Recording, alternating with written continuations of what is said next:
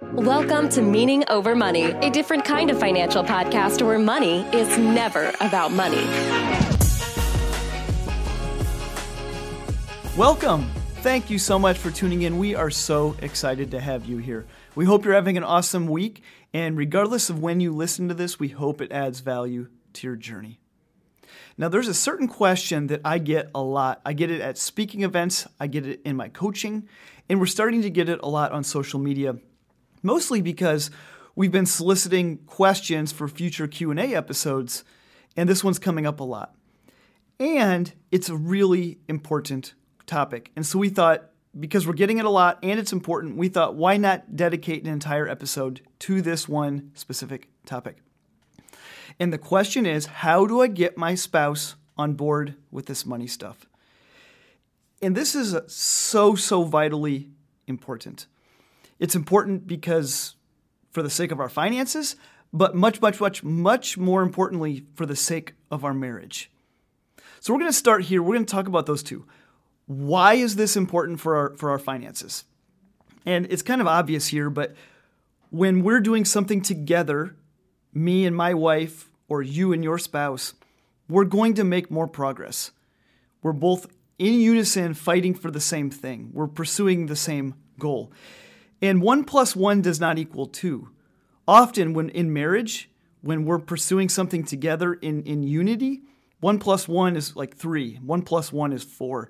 There's so much more power in it when we're doing it together. If you think about it, this makes sense. If there's one person that's pursuing a certain goal and the other partner is off doing something else that maybe is parallel to this or even on the opposite side, it's going to slow us down. They're going to hurt us along the way, or we're going to hurt them. If they're pursuing a goal, we're pursuing a goal, we're pulling both parties away from that goal. And so we're fighting in two different directions. It's vitally important that we have unity in how we're doing this money stuff and where we're trying to go. Now, there is no right or wrong in where we're supposed to go. What's important is that we're doing it together and that we have a unified vision and a unified goal. And so that's the mathematical version, but the relational version is so much deeper. When we're not on the same page with money, it can cause tension and guilt, resentment, anger, so many things. And I always say money is never about money. It's always about something bigger. And when we have tension in our money, we seem to have tension everywhere. We have tension in our jobs.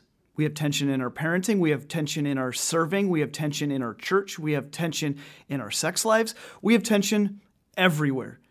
The money stuff leaks into everything. And it's not because money is so important. It's just the reality.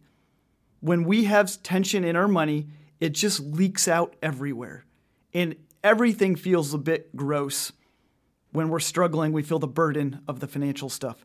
So being on the same page is so vitally important because we deserve better than to have stress in all these different areas. We deserve better than to be mad at each other over money, or to feel stressed, or to feel scared, or to feel resentful, or to feel guilty. We deserve so much more. And when we can find that unity in marriage, it is so unbelievably powerful. When you accomplish a big financial goal together, it's not really about money. It's about the fact that you did it together. And I think about this a lot. When my wife Sarah and I, we were paying off our $236,000 of debt. Yeah, almost $250,000. It sucked. 4.5 years.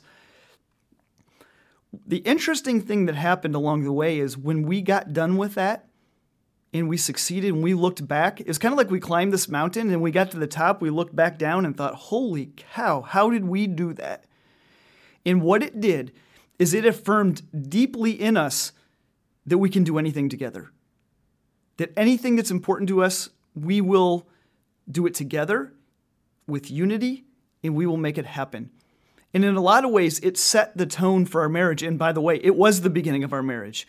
We started getting out of debt right before marriage, and we got out 4+ years after we got married. So it set the tone for us where we can do anything together.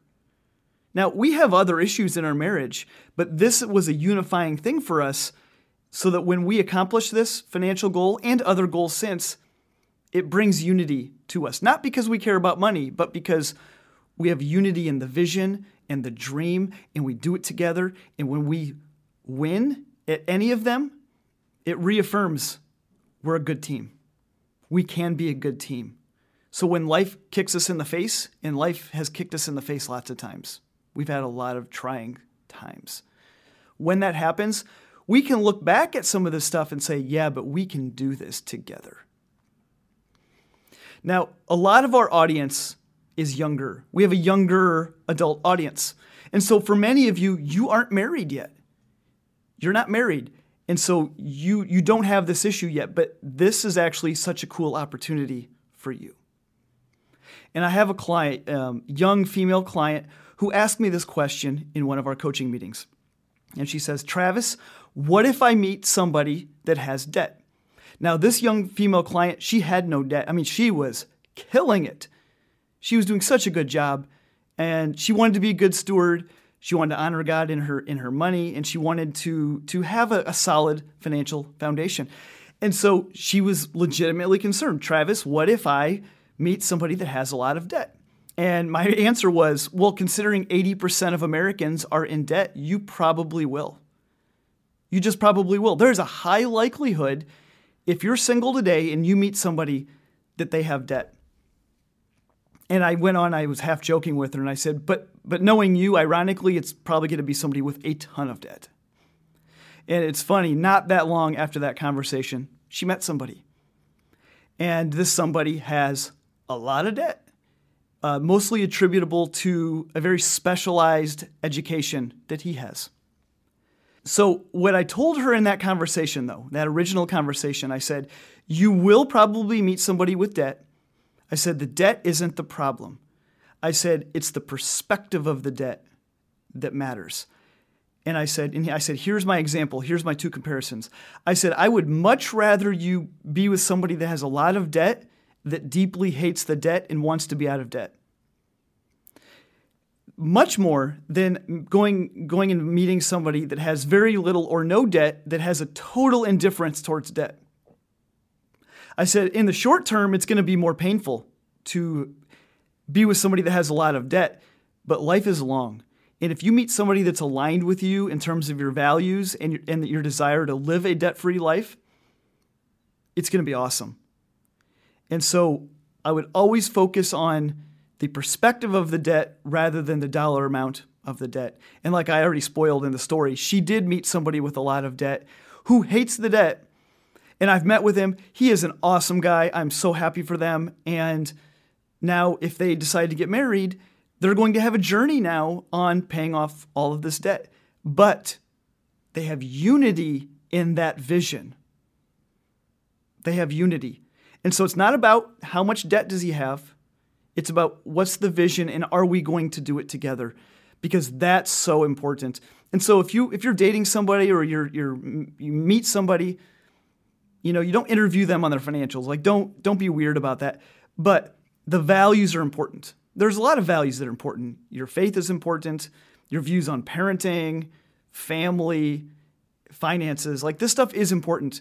Don't overlook it. Don't wait until right before you get married or after you get engaged. Like, don't do that. Talk about this stuff sooner.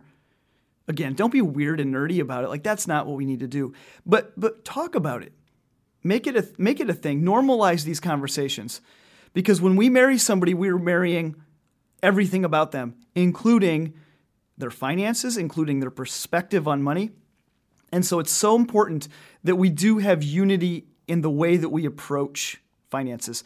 Now, we don't have to be like them. So, for example, we don't both have to be people that save a lot or both people that spend a lot. Most couples, I would say 60 to 70% of couples I know, there's some level of opposite. There's a polarity to them. For example, my wife is a big spender. I'm not. I'm more of a giver. I'm a saver. I'm a giver. And she's more of a spender. And we balance each other out. That is a healthy balance. And most of my clients are like that. One spouse falls on one side, one spouse falls on the other. So it's not about being just like your partner. It's about having a shared vision, shared values with them. So back to the original question.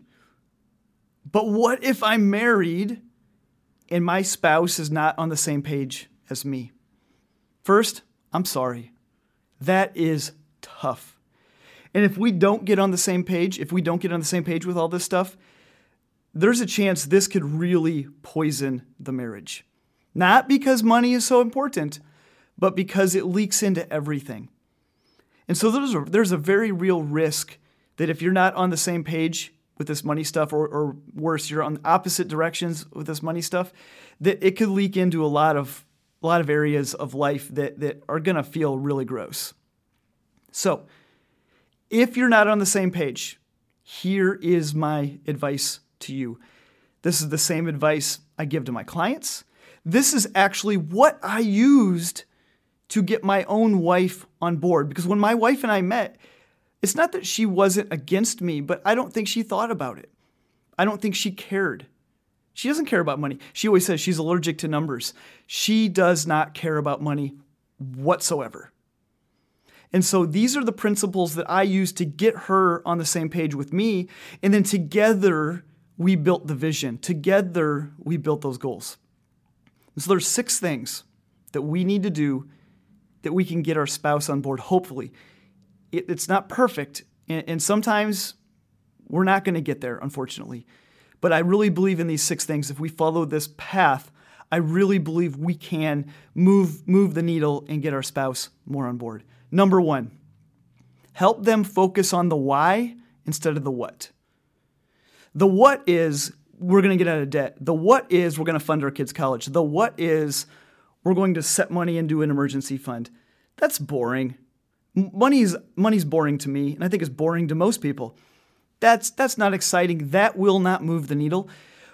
When you are going through the drudgery of paying off debt month after painful month, the what is not enough. At some point, that other spouse who's not really into this is going to say, nah, forget this. I don't want to do this anymore. So instead, focus on the why. Why are we getting out of debt? Why are we funding our kids' college? Why are we putting an emergency fund in place? Why are we doing XYZ? That's the important thing. So again, like I said, my wife does not care about money whatsoever.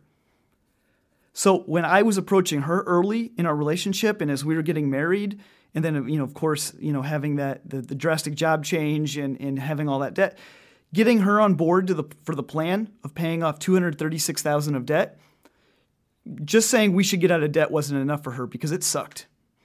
But here was the why. It took several conversations, but I got her why. Here's her number 1 why. She wanted to stay at home someday if we ever had babies. She deeply wanted to stay home and raise our kids. That was the number 1. There wasn't even a close number 2. That was her number 1 absolute goal, her dream in life, stay at home with babies. And so we talked about it. If we have debt, our bills are much higher. If we don't have debt, our bills are much lower. That was the defining mark of whether we knew this could happen or not, of her staying at home with our babies. And so that was a huge motivation to her. It's amazing. And if you know my wife, she can tell you some of the sacrifices she made, some of the huge decisions that she had to make along the way to make this dream happen. Wow. She made some big time sacrifices. I'm so grateful for her and proud of her for that. But her others, she wanted to travel. She wanted to travel the world. She hadn't traveled that much. She wanted to travel the world. Being out of debt was going to help that happen. Accomplishing a few of these other goals was going to make that happen. That was a big why for her. And then the third one, this is a great story. I love this story. When her and I first decided to get out of debt, it was a weird time in our life, and we just had this conversation. I said, hey, Sarah, what's something down the road you want to do? What's a want that you have when all this stupid debt is paid off years from now? What's something you want to do? And she said, I just want to get my nails done. And that seems silly. I was expecting her to say, well, I want to buy this mansion, or I want to get this vehicle, or I want to do XYZ. I don't know. But she said, I just want to get my nails done. and didn't really think anything of it. Many, many years later, so 4+ years later, we're on the precipice of paying off our debt. And I asked her the same question. I said, hey, Sarah, we're almost out of debt. I said, what's one want that's important to you once we pay off debt? And she said, Travis, I just want to get my nails done. And I thought that was so beautiful because, again, she's much humbler than I am in that regard. I thought she was going to say something big. I want to go travel the world or whatever. And she had the same answer as she did the first time. So at that moment, when we paid off that debt, she started getting her nails done every month. And that was just a small gesture to say, thank you. Thank you for being with me through this, sharing this journey with me because it sucked. And it's just a small way that we get to say, this was worth it. And so it wasn't a big thing, but it was a small thing that mattered to her. And by the way, fast forward all those years when we did become parents, many years later, she got to stay home with them. And she's living her dream because we focused on the why and not on the what. And I'm so proud of her for that. Number 2, we need to set clear goals with our spouse. We can't say we're trying to do X, Y, and Z and this and that and all these different things. It's going to get overwhelming. We need to keep it simple. What are we trying to accomplish? Because the other spouse, they might not care about money. And if they don't care a lot, you're not going to get them on board with a 9-point plan. It's just not going to happen. They don't want to think about money because honestly, money's not that important. We need to be out there living a meaningful life. And so we need to keep it simple. So for us, we've kept it very simple. For 4.5 years, we had one goal, pay off debt. And then after that, it was really, okay, let's get a down payment for a house. Let's save up for this house that we want to buy. And then we've had other goals along the way. We've always had very clear 1 or 2 things that were the most important thing, and we focused on those. Because she can wrap her head around that. She says, what are we doing? Well, we're doing this. Okay, let's do this. So that was a big deal for us, keeping it simple. And that is the one thing that actually changes a lot of the relationships of the people that I coach. When you really focus and boil it down to 1 or 2 key things we're trying to accomplish, it's so much easier to get the other spouse on board because it's easy. Number 3, we need to show them how important their role is in this journey. And this is a great example with my wife. When we started paying off debt, I was probably making 80% of the income in our family, and eventually it was closer to 90%, and then it became 100%. And so it's easy for a spouse like my wife or many of the others I coach to think to themselves, well, my role doesn't matter here. I don't make a lot of money. But it does. It makes so much difference. It's not about how much money you make or don't make. That plays very little role. It's the mentality of how we handle money. And so my wife, she might not have contributed mathematically to the equation as much with our income, but her willingness to make sacrifices, her willingness to be intentional, her willingness to follow through with what we agree upon, it made all the difference in the world. There is zero way we could have gotten out of debt if it weren't for my wife. And I didn't say because of my wife's income. No. During that time, I think the most she probably made was $25,000 a year. It wasn't about the income. It was about her perspective and her willingness to do what it takes with me to help us reach those goals. So don't ever let your spouse think that because they don't make a lot of money, their role isn't important. Their role is just as important as the person who makes all of the money. Even if you're 100% income and 0% income from the other person, their role is so important. Do not let them overlook that. Number 4, we need to help them take ownership of the process instead of forcing it upon them. I can tell you one thing that won't work. If I would have went to my wife and I would have said, hey, Sarah, this is what we're doing. Deal with it. No bueno. No way. She might have said she would, but she wouldn't have. She has to have ownership in that process. This can't be my dream. This can't be my goal. This can't be my vision. This has to be our vision. You and your spouse, it has to be your collective vision. and they have to take ownership of their piece of it. Something beautiful happens when the other person takes ownership of the process, of the goal, of the vision. It changes everything. Because instead of them helping you pursue your goal, you are collectively pursuing your collective goal together. It changes everything. So make sure they take ownership of it. And if they don't take ownership, it's just not going to work. Number 5, recognize their successes.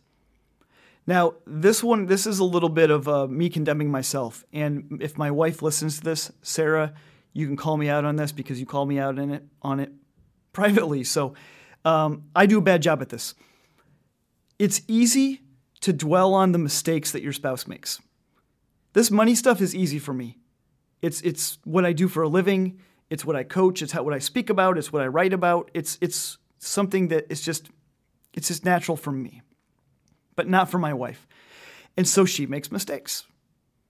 Sometimes they're small mistakes. Sometimes they're large mistakes. And I am always quick to call her out on her mistakes. And it can cause tension. It does cause tension. It just does.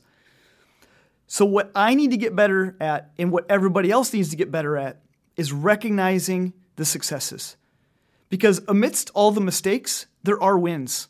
There are amazing wins. My wife does great at so many of these things, and shame on me if I only point out the mistakes to her.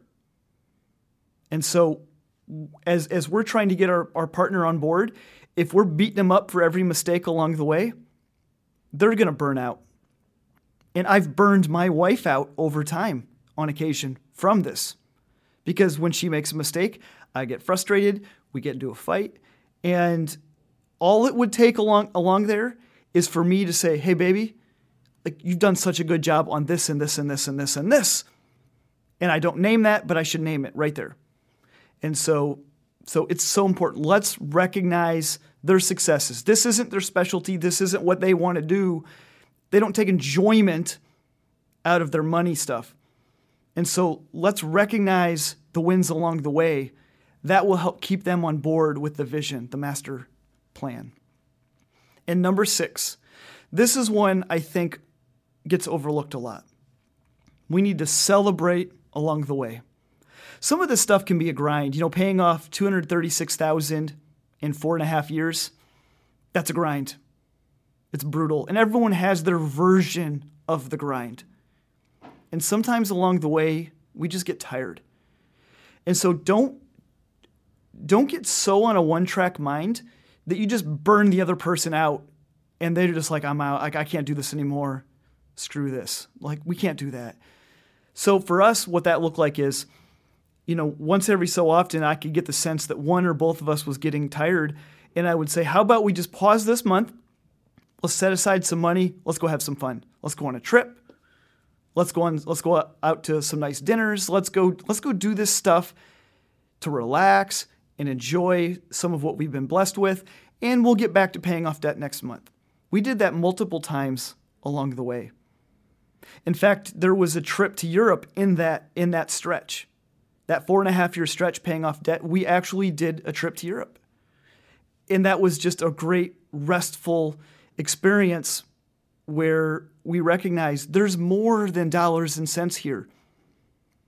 Paying off debt isn't the goal. The goal is to live a meaningful life. Paying off debt is one piece of that.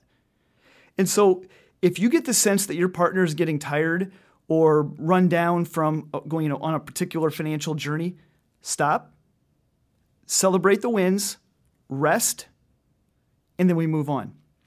And I have clients that have had a lot of debt, and what they'll do is they'll say, every $25,000 of debt, we're going to stop. We're going to go out to a really nice dinner, get a bottle of wine. We're going to celebrate, and back to it. And so celebrating along the way and then resting when you need to rest, they're so important because we don't want to let this take over our life because life is about so much more than this money stuff. So those are the 6. I hope these add value to you. I hope that you can use them to help get your spouse on board because when we can get our spouse on board, we can do anything. We can do absolutely anything. And so thank you all so much. If you want to reach us outside of the podcast, you can find us on Instagram. You can find me, Travis Shelton, on Instagram. Of course, we have the YouTube channel, the same name, Meaning Over Money. And we have our financial course for young adults where we teach you how to live for the meaning and not for the money. And that's at meaningover.money. And because you're a podcast listener, we want to give you a special deal. You can get 25% off all of our courses by using the promo code podcast25, podcast25. Thank you all so much. Take care, guys.